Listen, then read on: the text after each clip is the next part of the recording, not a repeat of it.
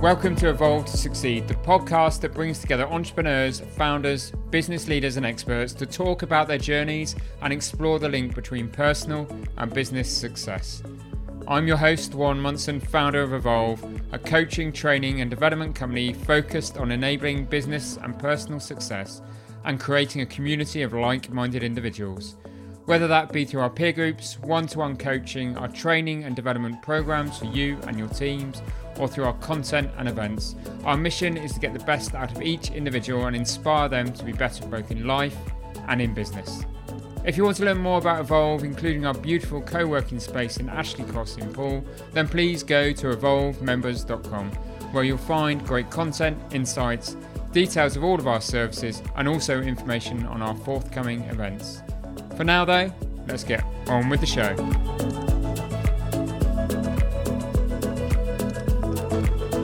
Welcome to this week's episode. My guest is Mike Stevens, advisor, mentor, consultant for startups and challenger brands. Mike was part of the founding team at Innocent Drinks and was with the brand for about 8 years. He then went on to found the natural confectionery company Peppersmith, which he sold in 2019 as part of his move from London to the South Coast. Mike is both passionate and very knowledgeable about direct consumer brands and has written a book being released next month in which he interviews the founders of several successful D2C brands and charts their stories and methods for success in what is an exciting but complex arena of business. There is so much to cover in this podcast around subjects like e-commerce, the benefits and challenges of going the retail route, as well as the future of D2C and how it's going to influence the way we interact with brands in the future. I hope you enjoyed the show.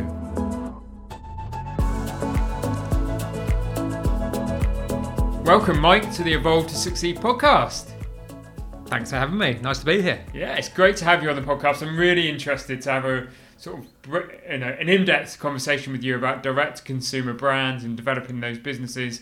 But before we do that, I need to talk to you about your own entrepreneurial journey with Peppersmith. But for me, from looking at the background to you, it really did all start for you, it would appear, in the kind of consumable product world when you took a senior team role as one of the first senior team members at Innocent Drinks. So those must have been crazy times. So tell us a little bit about your experience at Innocent and what it taught you, really. Yeah, I mean, I was just really lucky to get introduced to the Innocent guys back in the day when they were a scrappy little startup working out an industrial unit in southwest London. It was it was unglamorous as it sounds. My interview was round a plastic garden table in a meeting room in this slightly smelly weird little office.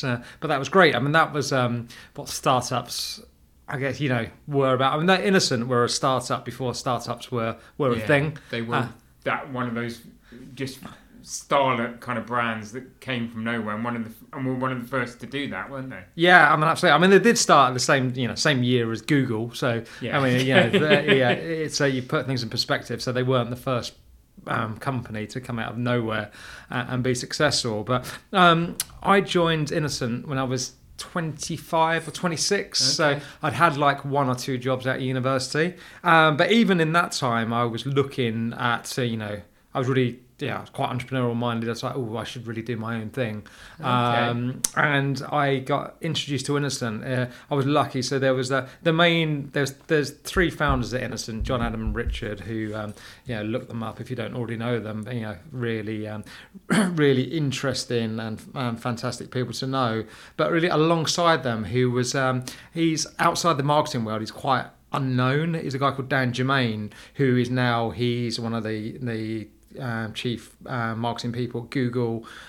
He works at Apple, but spent nearly longer than me at Innocent. He was there for nearly 20 years, and he was like their creative brand director. He was the famous Innocent voice. Yes. The kooky packaging was Richard, who's one of the founders, but also Dan. And I went to school with Dan, and so I knew him, and I knew what this weird little company called Innocent were doing.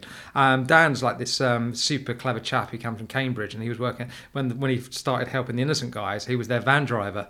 Okay. Start somewhere. You've got to start somewhere. So, and he said to me, this is back at the end of 2000, it's like, Innocent, we've been going for a year or so, it's going quite well. We need someone to run our supply chain. It's like, you know a bit about supply chain. I did supply chain stuff at university. It's like, do you want to come and have a look? And so I was like, brilliant. And it just worked so well for me because I wanted to sort of look at the startup world, entrepreneurial world. Yeah. And I saw this business who were clearly already doing some great stuff. I was like, I should go there. If I can get a job there, I can learn how it's done. Yeah. I'll be there for 2 or 3 years, and I'll see how it's done, and then I'll go and do my own thing. Take all those learnings. And in the end, I was there for 8 years because little did I know that I had actually joined, one of the most iconic sort of startup brands from the last 20, 30, 40 years, and I learned so much there. Got to work with so many fantastic people, not only the founders, but other people in the business. And especially in the early days, it was full of very, I guess, young, talented, entrepreneurial minds. Yeah. So it was just a great place to be. And we had loads and loads of fun. Yeah. It was just brilliant. So I was there for 8 years, but it was always a matter of when, not if, that I broke away and did my own thing. So do you think you're always destined to run your own business? Was that always an ambition from a young age? Yeah, I'm not...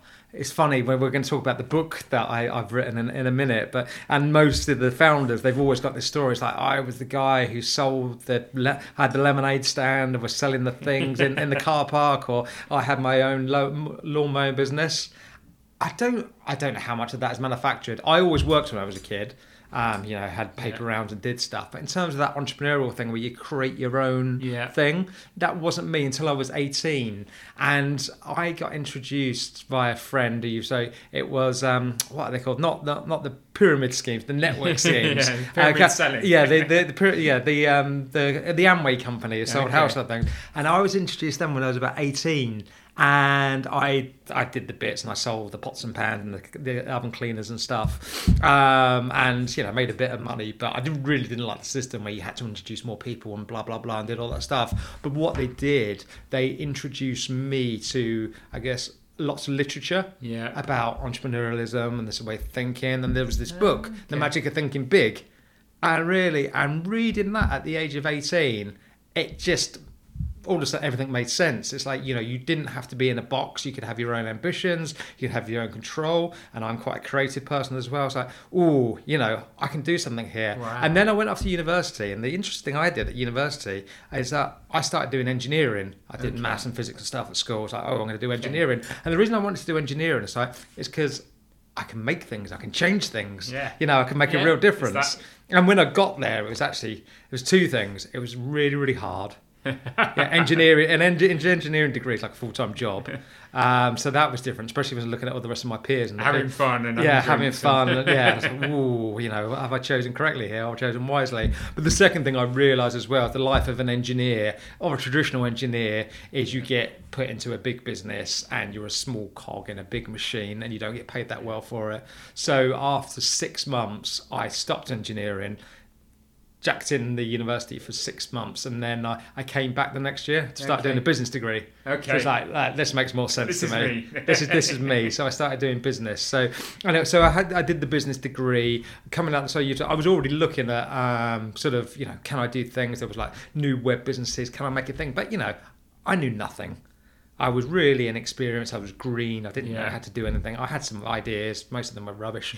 But so it was when I was introduced to Innocent. It's like, oh, this is just a place to learn. And it was a great place to learn. So I was there for 8 years. I headed up their supply chain for the first 6 years. And then I was asked to go up to Scandinavia to be the country manager to launch the brand up in Scandinavia. And that suited me, because what happens with these businesses, as they get bigger and bigger and bigger, they want more specialists in the different roles and the different functions.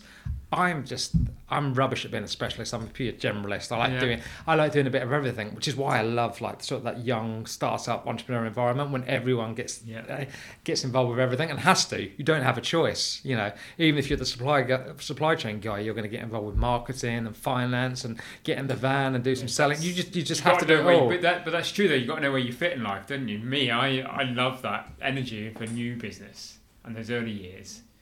But then when it grows and grows and grows, and you become more of the leader and you're less hands-on, that always feels less of me. Yeah, it's hard, isn't it? It's a hard balance because you're almost punished by your success. Yeah, but that's where you got to need to go. You got to delegate. You got to let go. Yeah. You got to bring in those that are more skilled than you, because that's how you grow and that's how you succeed. And that's what I suppose I've done on my journey. But I've always found that difficult to do. It's hard, but all things worth doing well, and they're hard and all that stuff. But I was lucky. So I had 2 years in Scandinavia being a general manager, which is which I still am now. Okay. So where as a general manager, it's a bit like being a founder, you have to look across all the different elements of the business.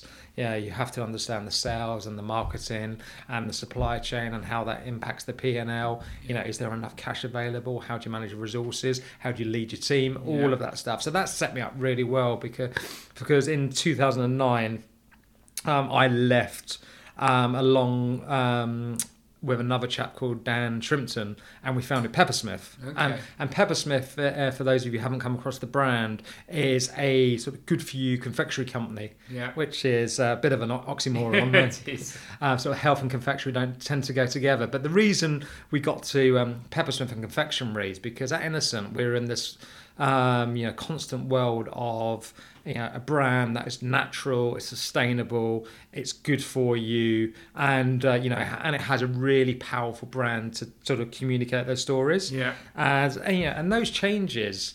So Innocent sort of led the way along with a few other brands, but you could just see those themes running across all food and drink, all the different categories. Yeah. Whether it's bread or crisps or milk or cereals, it was all changing in that direction. And then our insight was confectionery was still the old. It was still run as it was 50 years ago. Sugary, Sugary. Bad for you, kind of like preservatives, all of that kind of stuff. It's sort of high volume, low quality crap. That's not doing anyone any good. So we saw this opportunity. Like, look, if all these trends are shaking up every other category, why should confectionery be any different? Okay. So our big break, and really the reason we started, is we found this was 2009. So it was 13 years ago. We found a plastic-free chewing gum. Okay. Which is a thing now. It wasn't then. And the reason we sort of looked at plastic free is because we just want it to be more natural. Yeah. Chewing gum has got loads of weird chemicals in, and we saw the opportunity to have something that was just a bit more pure. And also, we didn't use sugar. We used this ingredient called xylitol, which is a natural sweetener, and it's got this amazing property where it's really good for your teeth. Okay. So it hasn't got the downsides of sugar, and it does your teeth really good. So all of a sudden, we had this natural product that was really good for you.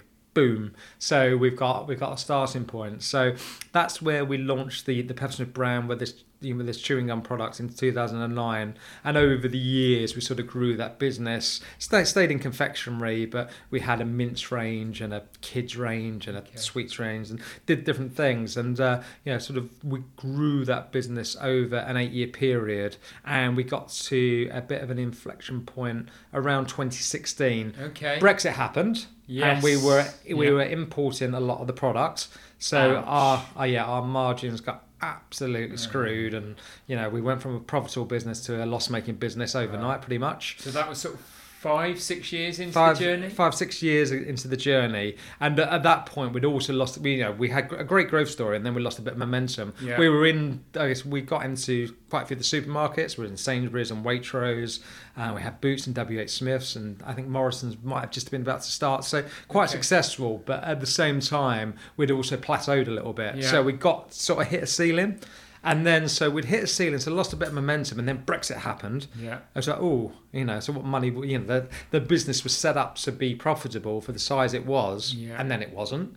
So it's like, so I spent probably 2 years fixing that. And at the same time as well, my co-founder, Dan, had also sort of stepped away from the business. Okay. He had gone back to Ireland with his wife. His wife was Irish. And the reason that happened is really because, we were an SME, we're a small business, and we had two sort of 30, 40-year-olds running, senior people running the business. And it didn't need two of you. It didn't need two of us, nor could it support two of us. Because we had the choice. It's like, do we pay ourselves, a decent salary to, pay the mortgage and support the family, or actually could pay one of us and take the rest of that cash and put it into marketing? Yeah. So we got to the point where Dan said, actually, I want to go back to Ireland anyway, so can I do that? I was like, yeah, let's. How did that feel? Because that you start a business together, you founded it together. Obviously, you must have got on well when you were at Innocence together. Yeah. And all of a sudden, you hit a difficult point in the business journey, and you're left holding the reins. Yeah, and it wasn't quite like that, because it wasn't an ultimatum. It was like, I'm off, so you deal with it. It's your problem, it was like, we went together. We decided about 6 months or a year before, it's actually probably doesn't need both of us. How do we do this? Which one of us is it going to be? Or do we both sort of step back a bit, and how do we do this?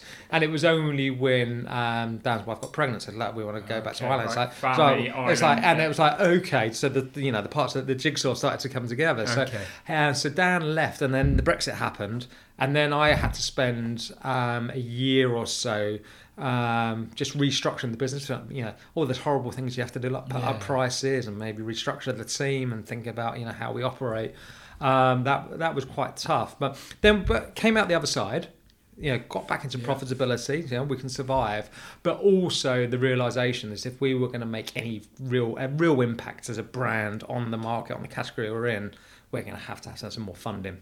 Okay. We're up against our competitors were Nestle and Mars and basically been self-funded to that point. We had angel investors, so we had some investment, but it was in terms of confectionery and even in terms of most food and drink brands, it was pittance. Yeah, it was enough to we did the seed bootstrap. We did the seed round. Okay, but we didn't do any more than that.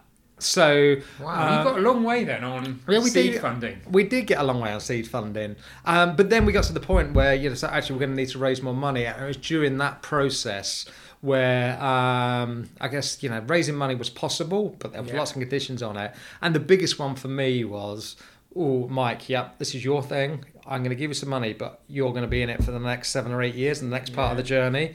And I was, after doing sort of 8 years at Innocent and 8 years at Peppersmith, I was like, not sure I've got the appetite for that, especially because there's an uncertain future as well. And then during that process, one of the potential investors said, actually, we don't want to invest, but we're looking to acquire brands. Okay. So if you're open to that discussion, we can talk about selling the brand. And it wasn't something that we'd originally planned, but again, it just seemed to be the right time. It's like, they were willing to take the brand on. They said they were going to put lots of money into it and grow it and stuff. I thought, well, that's quite exciting. That's a good legacy, isn't it? And also, it gave me the opportunity to step away and do something else. So after lots of discussions, there was, going through all the permutations and the options, we decided it was the best thing to do. And one of the things that also enabled us to do was move. So we moved from southwest London down to Poole, down to the coast. Down to the south coast. And for me, it was the next step. I do see sort of business cycles as like sort of 7 years. And when you get to the end of that 7, it's like the tour of duty. When you get to the end of that 7 years, decide, are you going to do another 7 years? Or are you going to do something else? And just to continue without a plan didn't seem that appetizing. So I sold the business and moved down to Poole. Wow. And I suppose that's just what you're saying is a great thing about the serendipity of business, isn't it? Is sometimes you go on a journey and you've got to keep your eyes wide open and have a cup of coffee and have a chat with anybody, and then life takes you somewhere you didn't expect, but it can be a great place all the same. And sometimes you try and plan things to the nth degree, and that's and if you get that fixed mindset, that never happens, and you become disappointed. That's it. I mean, I always, people ask you, like, when you set up a business, like, what's your end game? Do you want to exit? What's it all about? And so, my view on it is that if you're successful, you've got options. There's loads of different choices, and and even when things are going badly, it's like, I've only got one choice. That's probably not true. I think it is all about options, and that's why I like entrepreneurism. You create things and see where it takes you. And what have they done with the Peppersmith brand since? How's the journey gone? Since I left.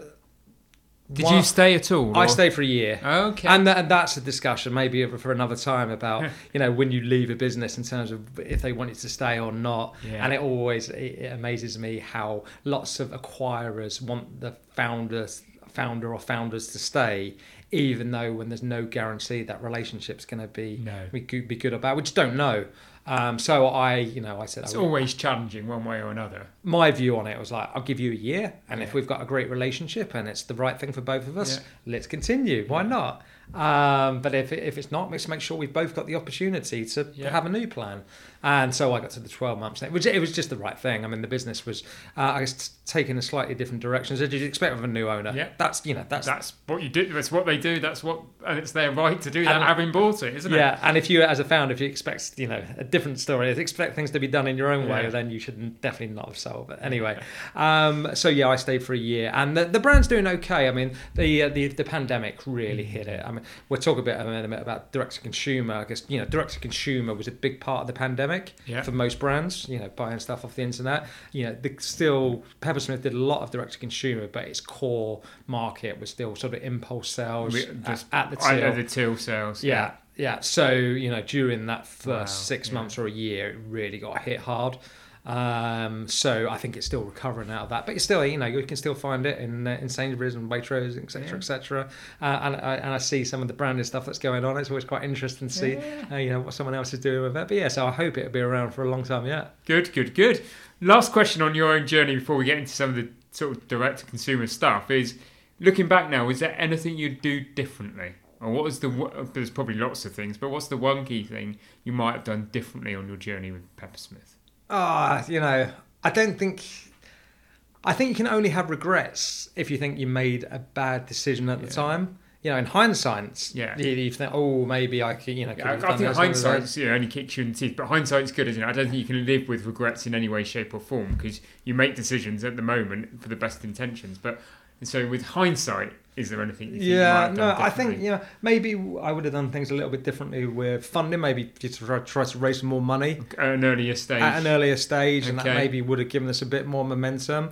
I certainly we struggled as a brand in the very early days that we only had one product.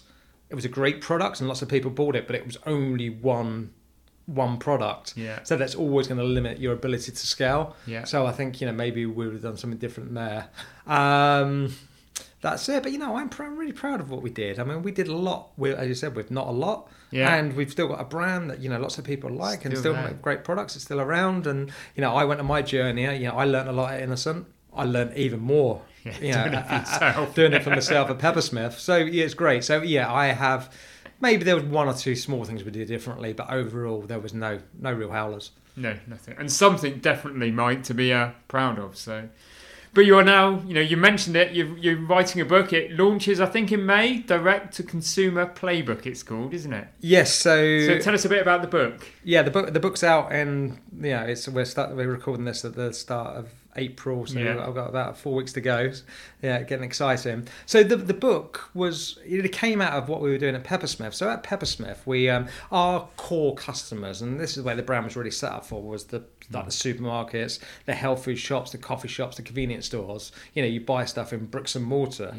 But we always did, right from the very beginning, we had our own little web shop. And the reason at the beginning we had our own little web shop is because we wanted to give anyone who's interested access to the brand. Building distribution in retail takes a long time.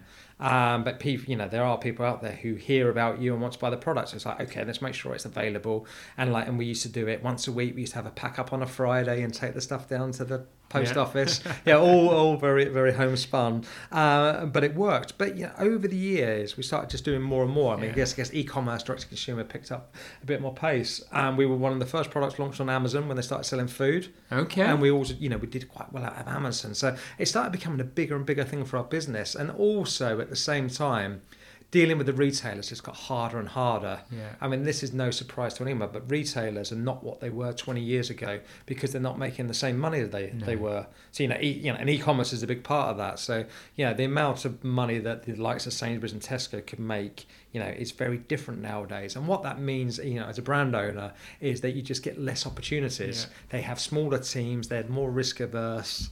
It's just harder to get brands onto shelf. And so, while this change was happening, we were finding it harder and harder to deal. Even the customers that we're with, we'd been with Sainsbury's since 2011, but we couldn't even get a meeting with them, even though we were we're a supplier. Established brand. Yeah, what do we do? We want to do some more. I couldn't even at the meeting, so that was hugely frustrating. So because you had this barrier between you and the consumer, but whereas we saw, we have direct to consumer, we don't have to worry about retailers. We can just do what we want when we want. And preserve our margin and all of that. Well, we'll come back to margin. Okay, well, make a note of that. Margins, it's D2C doesn't always mean big margins. But it was just an opportunity to serve more customers in the way that we wanted to. So I got really quite excited and quite into it. And also down the road from us, there was Graze. Okay. Graze, who did the snack boxes originally through the post and now are huge in supermarkets as well, which is an interesting one. And I just saw what they were doing. I was like, they're just doing so much better than us by doing things differently. I want to do what they're doing. Learn from them. Yeah, learn from them. So I wanted to just do more and more D2C, and we did. And we built up about between 25% and 30% of our business was from internet sales. High proportion of sales from confectionery, from a product that you normally buy one little box of, a little pack of at a time. So we were selling cases. And the reason we could do that as a brand is because of these functional health benefits. So if you really understood it, if you know one of our core consumers, it's like, oh, actually, I want this on a daily basis. So I'm prepared to buy in bulk. And that's why I want to be able to source it and know I've got it, and that's why it worked. But the thing I realised at the time, this was sort of 2014, 2015. I was like, right, strategically, let's do more direct to consumer. Not quite sure how to do it, and I started talking amongst my peer group, so all the other brand owners and founders that I knew who in food and drink. I said, okay, are you doing any D2C? Some were, some were not, and the ones that were, I was like, well, what are you doing? What are you putting your money into? How do you do it? What's the important thing to do? And they had a few ideas, and I had, we shared a lot of good ideas at the time, but it was just very apparent to me that we were all learning on the job. It was such a new thing, really, isn't it? Yeah, but there was such a new thing, and when I want to learn things, I like to pick up a book, and for years it's like I want to buy the book that tells brands how to do D2C. And this book just didn't exist. All the time I needed it, it didn't exist. And then when I sold Peppersmith, it still didn't exist. And then because I sold Peppersmith and moved away, I was like, well, I've actually got some time.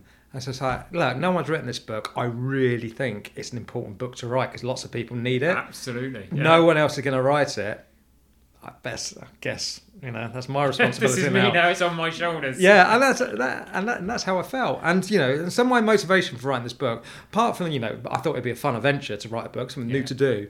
It's because I think it's really needed, and no one's done it. So what I've done over the last 2 years, I've just interviewed sort of the founders of the best D2C brands that I know, the likes of Bloom and Wild and Graze and Tails and Huel and All Plants, and got managed to interview one of the founders of Casper over in the States.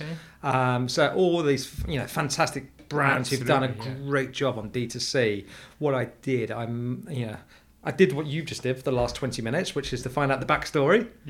Which is the interesting bit. And then, but also from that, in terms of, how has this brand come into being? Why did you do what you did? Out of that, pick out the things that sort of led them to success. Because, there's strategic choices, whether, what technology platform they invested in, how big a customer service team, did they outsource? Was it in-house? How they manage their pricing? And is there some common themes that come through from those brands that you've talked to? Yeah, lots of common themes. I mean, and is it in the other thing I found, even while I was writing the book, how much the direct consumer landscape was changing. The rules were changing, even as I was writing this thing, which especially and during the pandemic. But the commonalities between them all. I mean, first of all, they've all got good products. The products have to solve a problem. You've got they've got to stand out, I suppose, in terms of their peer group as well, in terms of whatever sector they're in. It's got to do a job better than what else is available. And they also got great brands in terms of communicating why this product is better, and also really importantly what the brand stands for. As a brand, this is what we stand for. This is what we believe in, and what direct to consumer enables you to do is connect with like-minded individuals. It's like, I believe in protecting the environment, or running really fast, or having nice things every Tuesday, whatever it is. You can just find those people and connect to them. So they do that really well, but also incredibly smart ambitious and hardworking founders who just run really good businesses. Yeah. Again, all the things that I learned about, in terms of, the things you consider when you're founding, whether it's your cost of goods or your cost of people, your cost of infrastructure, how you get the word out, marketing, how you sell, and what the prices are, all that stuff. Yeah. They do it all. And they do it, and the ones have successful businesses do it all well. I mean, they're all sort of big businesses, not the only people in the business, but you just get a founder who. I was going to say, do you think one of the common things is they've got a passionate founder that drives that brand in the early years, even if over time their influence steps down? Yeah, and just about all the brands that I interviewed, the founders want to solve a problem. Yeah, they're not in it to make money. No. A lot of them have. They've done really well. Yeah, as a consequence, that's the side effect of solving a problem for a lot of people really well. Yeah, and that's what they do. And that's what being an entrepreneur is about. Yeah. It's not about having your own business and getting rich. It's about finding new ways to do things. Yeah. And having a passion for what you do. And you have to have and the reason you have to have a passion for it is because it's bloody hard. It's tough. Yeah. Focus, passion and belief will get you there, won't it? But there'll be some tough times along the way. And when you look at this D2C landscape now, you can look at some of the pricing strategies, can't you? Because some of them are subscription based. Some of them are just relying on ad hoc returning customer base. Some of them are trying to attract new customers all the time. Have you got a kind of preference if you were starting a D2C brand on kind of the pricing model or the business model? Oh, look, if you can do subscription, that's great because you've got customers who are locked in and coming back again and again and again. The problem with subscription is that not all products, or even hardly any products, are now you want on a regular time basis. I mean, you get brands like Who Gives a Crap, toilet rolls, and that's sort of a regular subscription. But all of them have the magic button where you can pause or reschedule because you just don't know what you want. So there's only a few products where subscription really works. So the rest of them is like, I'm going to serve a customer, but when they want it, because this is what serving customers about getting a product to them in the most efficient, easy way. Yes. And sometimes subscription really works well. Other times it's like I don't want a subscription for that, and end up you actually resenting the brand. It's like I've wasted money. I've stockpiled my loo rolls. Yeah, I've wasted money on product that I don't need right now. Yeah. Therefore, I've lost a bit of love and a bit of trust in you. So, that's an interesting way of putting it. Yeah, so that's really bad for loyalty and trust. So, I think it depends on the product. So, subscription is great if there's a real need for it. Yeah. If not, pricing is important, and it comes back to what we were saying before about margin. So everyone has this belief that margin is win-win. Cut out the middleman, cut out the retailer, and then you're going to make more money, and the consumer's going to pay less. And isn't that great?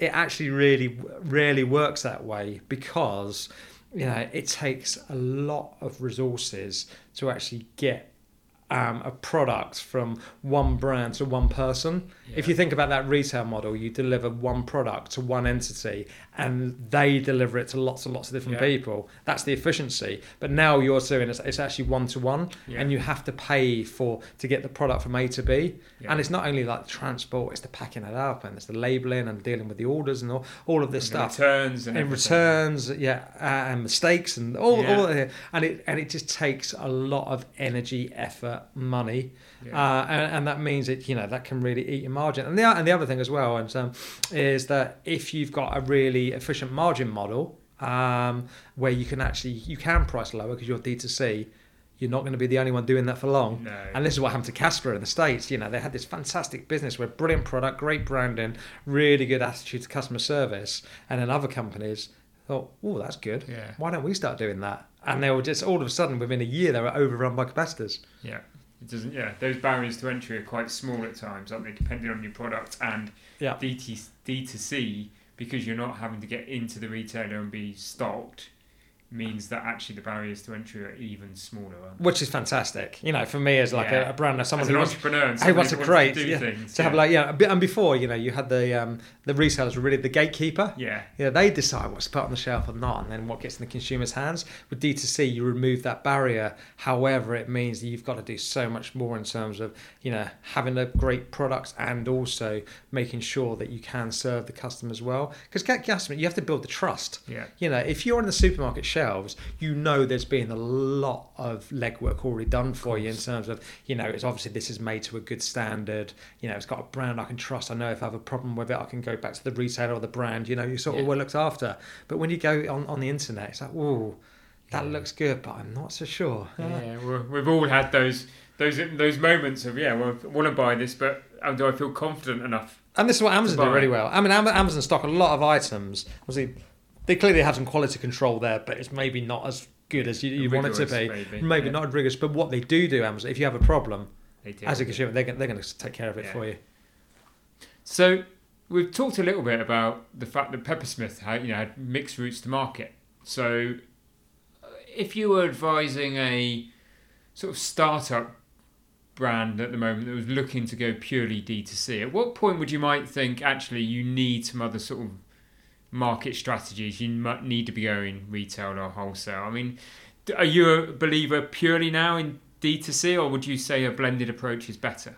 I think a blended approach is probably a necessity. Okay. And this is a firm view. And there's lots of different reasons for that. I mean, first and foremost, it's about the ability to scale. D2C is great, but what happens, especially in the UK, is that UK brands see what's going on in the States, and they think, oh, that's a good idea. They're doing well. Why don't I do what they're doing in the UK? And so they sort of build the brand. The product can be as good, but what's not the same is the size of the market. Yeah. And so, all of a sudden it's like, ooh, we've hit a bit of a ceiling at maybe 500,000 sales or £1 million, which sounds a lot of money. But if you're trying to support a team to do all the things you need to do to run your business, it's actually not big enough. Yeah. So it's like, ooh, we've got a problem here. We can't support the business by having a pure play D2C model. So then it's like, oh, can we do retail? The problem or the challenge is, a lot of D2C brands are set up around being D2C. Yeah. And that doesn't always translate into what a retailer wants or expects. So you have to see, can you get over that hurdle? And then, and what often happens is even though you built a bit of a reputation D2C, if you try and do it too early, the retailer's either not going to take you seriously or put you on shelf, or in fact, you're not ready for retail. Yeah. There's a great story in the book, a company called Sugru, who make this fantastic sort of mold. It's like this. It's moldable plastic, and you fix things with it. It's look it up. It's a brilliant material. You use it at home when something's broken. Yeah. And they did really well D2C really quickly, built up a great community. And then they were asked by B&Q, "Can we put you on shelf?" And they were like, "Oh yeah, that sounds like a good idea. Let's go into retail."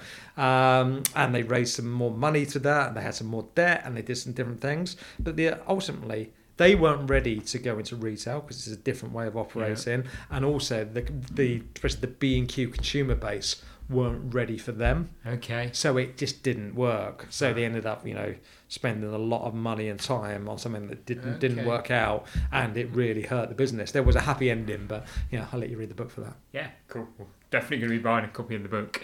And we talked about the pandemic, didn't we? And I suppose you could then say, for a better word, the rules. So how do you think the pandemic has changed the rules relating to D2C? I mean, I think it's just made everyone, if you're a consumer, that you can buy products online. Yeah. If you need something, you can get online and buy it, and it can be delivered to your door, maybe even the next day. That's pretty good. Yeah. So I think, a lot of consumers who maybe weren't so sure, it just wasn't part of their behaviour, have now switched into, I can buy things online. So I think that's important for D2C. And a lot of brands, the ones what did well during the pandemic, the ones who were able to serve D2C. So any brand that were already set up to do D2C, it was easy. We know how to do this. We'll just do more of it. But what you had an awful lot of brands scrambling to try and set up. Find a Shopify account and set it up. Whether it's a website or, how do we, the warehouse, how do we label this? Who delivers it? All of the stuff. They were like, oh, they were way behind. And some of them caught up and did it well. Others are still not doing it so well. But I think the pandemic's been really important for D2C in terms of it is now a viable way of serving your customers for most categories and brands. But what has obviously changed, and this is, it always surprised me, where hopefully things are going back to more normal. I mean, what is the new normal? We'll see how it all pans out. But people are now going back to the shops. They're out and about. which means that, D2C is a choice, not a necessity. Yes. So brands that are thinking, D2C is the future, this is the way we're going to sell all our products, that's not true. Okay. So it's about, where is that balance? Where's that blend again, and where's that mix, and where do you need to put your resource, I suppose? But I think the pandemic really moved on D2C, and most brands, my view is that even though not all products are suited for D2C, food and drink's a classic one. Yeah, most people were still going to buy the vast majority of sort of food and drink from supermarket outlets. It could be digital like Ocado or that's just the way it is. However, that saying, I think all brands should have an element of D2C, even because it's a really important sales channel for them. But even if it's not that, what it does allow you to do is connect directly to your consumers. Brand development. So it's brand development, and your consumers. You connect directly to the ones who are going to give you most love and loyalty. Yeah. They're your super fans, but also what they tell you is what they want from you. What do you need to change? Are your products up to scratch? Yeah. Is your packaging doing a job? What can you do more of? Can you do? We really like this. Can you do more of that? Yeah. You get to find that out instantly. I mean, I had a great quote from Hugh Thomas, who's the CEO of Ugly Drinks, and he was saying, they sell canned drinks D2C and in the supermarkets, and in fact 90% of the sales are still in the supermarkets, mainly in the US. Okay. And he said to me, we still do D2C because not only is it a great way of connecting with customers, we just learn so much. He said we can learn more in a week D2C than we could in a year in the shops. Just because the feedback, is that much more rapid. Yeah, it's there, and you are talking directly with your customers. Where do you think it's going to go? If you had your crystal ball, is there a place where you think it's going to go? Like, I mean, D2C. I mean, D2C is here to stay. Yeah. I mean, I think people, it will change, and hopefully brands will get better at it. The rules change. I mean, what's happened with D2C over the last 10 years is because it's got these low barriers of entry, there's just more competition. So it's really, really hard to stand out as a brand, and you have to do, from a marketing perspective, you have to do more and more and more to, get people to pay you attention. And also, because of this competition, what's happened, back in the early days, the way you did D2C is that you put ads on social media, probably on Facebook. Yeah. And if the cost of that ad was less than the profit you would make from the customer that you got from that ad, you just spend as much as you possibly could on those ads. Yeah. And that was just the rules. It's like, basic economics, I suppose. Oh, it was Oliver Bridge and Cornerstone. He said to me back in the day, it was like free money. Okay. He said, I wanted to mortgage my house and remortgage my house to put all the money back into this, because it was just like, if you put one in, you got two out. That was a great machine, but it didn't last. And what happened was, as there was more and more competition from new challenger brands, but also from the big old-fashioned brands who never used to do this sort of stuff, thinking, people don't watch TV anymore. We need to be on Facebook and Instagram. They started putting their dollars and pounds into these accounts, and also at the same time, Facebook or Meta, as they're called now, they thought, we've got something that's really valuable. We can charge a bit more for this. Yeah. And to put all those things together and over time, and it means the cost now of buying an advert on those platforms is so expensive. And what it means for brands is actually you can't just buy those customers and make a profit.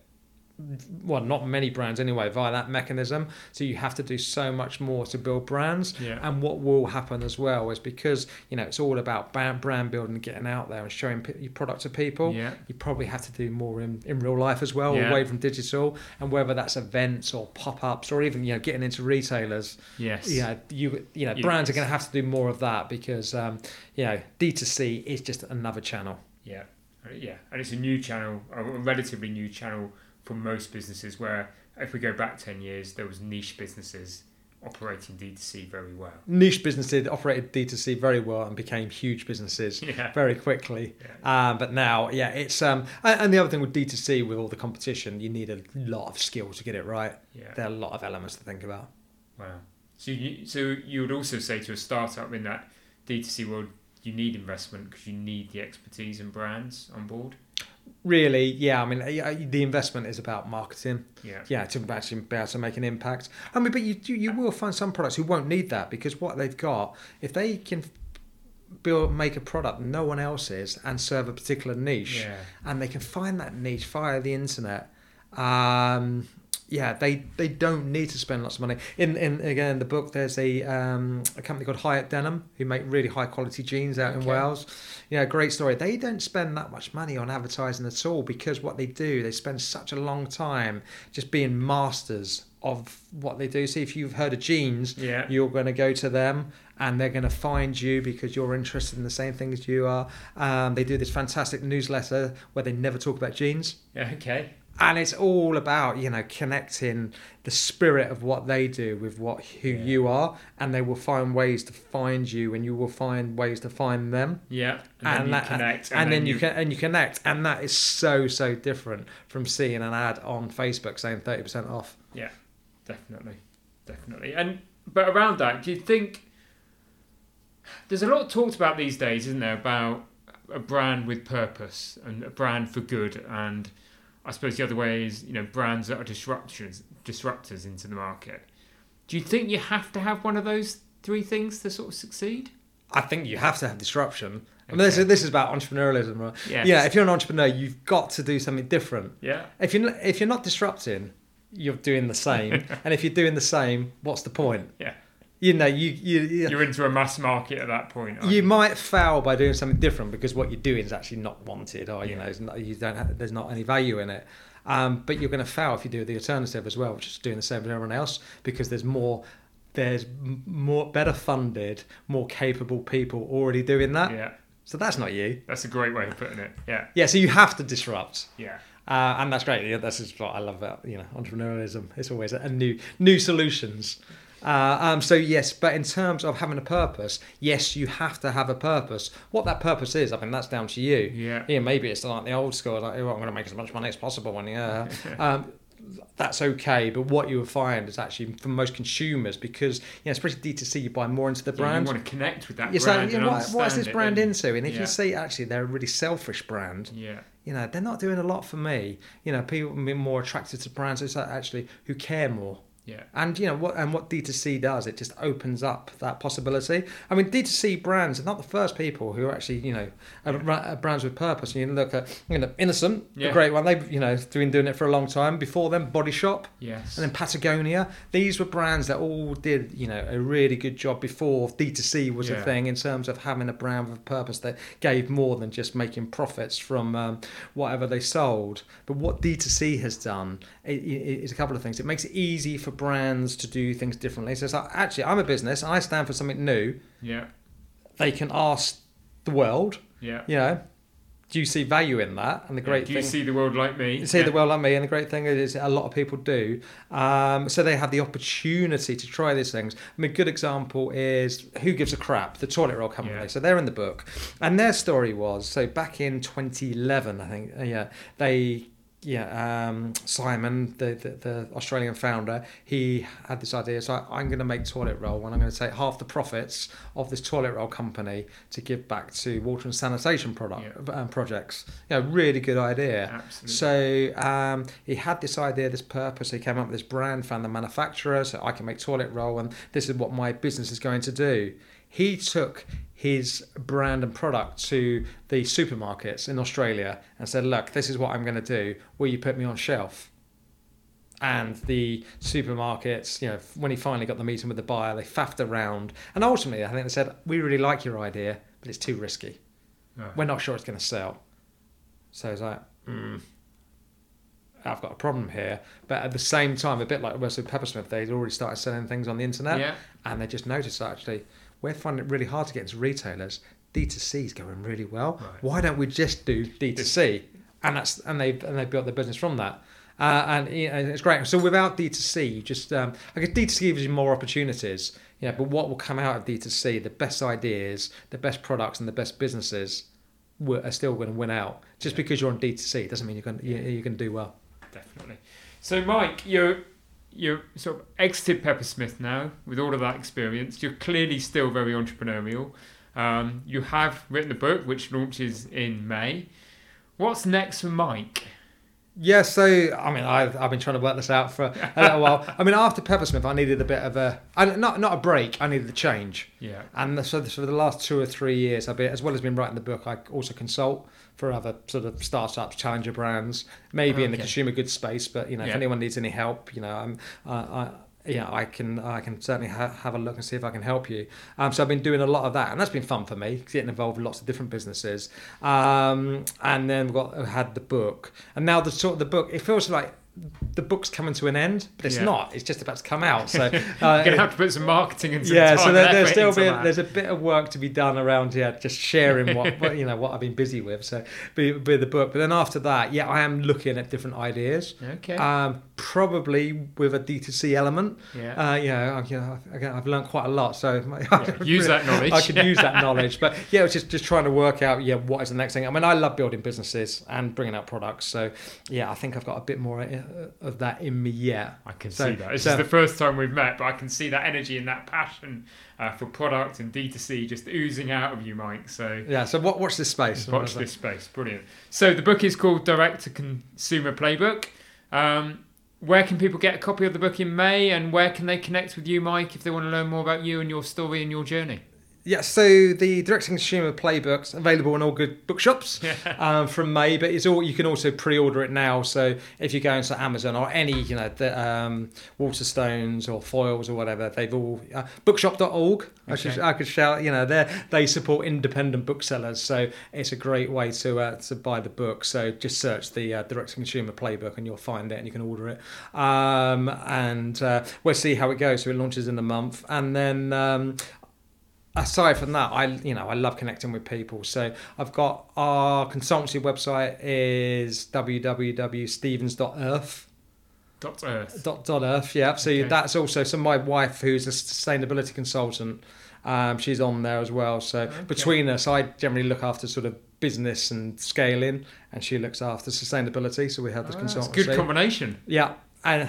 Yeah, it works well. And then you can also find me on Twitter, Open Mike Stevens, and the normal channel. LinkedIn, look me up. Yes, it shouldn't be that hard to find me. Brilliant. Mike, I've really enjoyed our conversation. I've learned lots today in that kind of 3/4 of an hour we've been talking. So I'm really looking forward to reading the book, and it's been great to have you as a guest on the podcast. It's been a real pleasure. Thanks very much.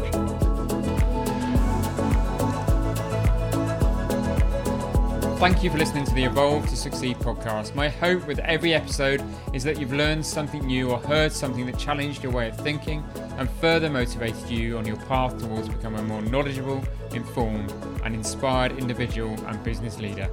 If you enjoyed this episode, then please help us by rating, reviewing and subscribing. We really value your feedback and would love to have you along for future episodes. And please don't forget to learn more about Evolve by going to evolvemembers.com. Thank you for listening. See you next week.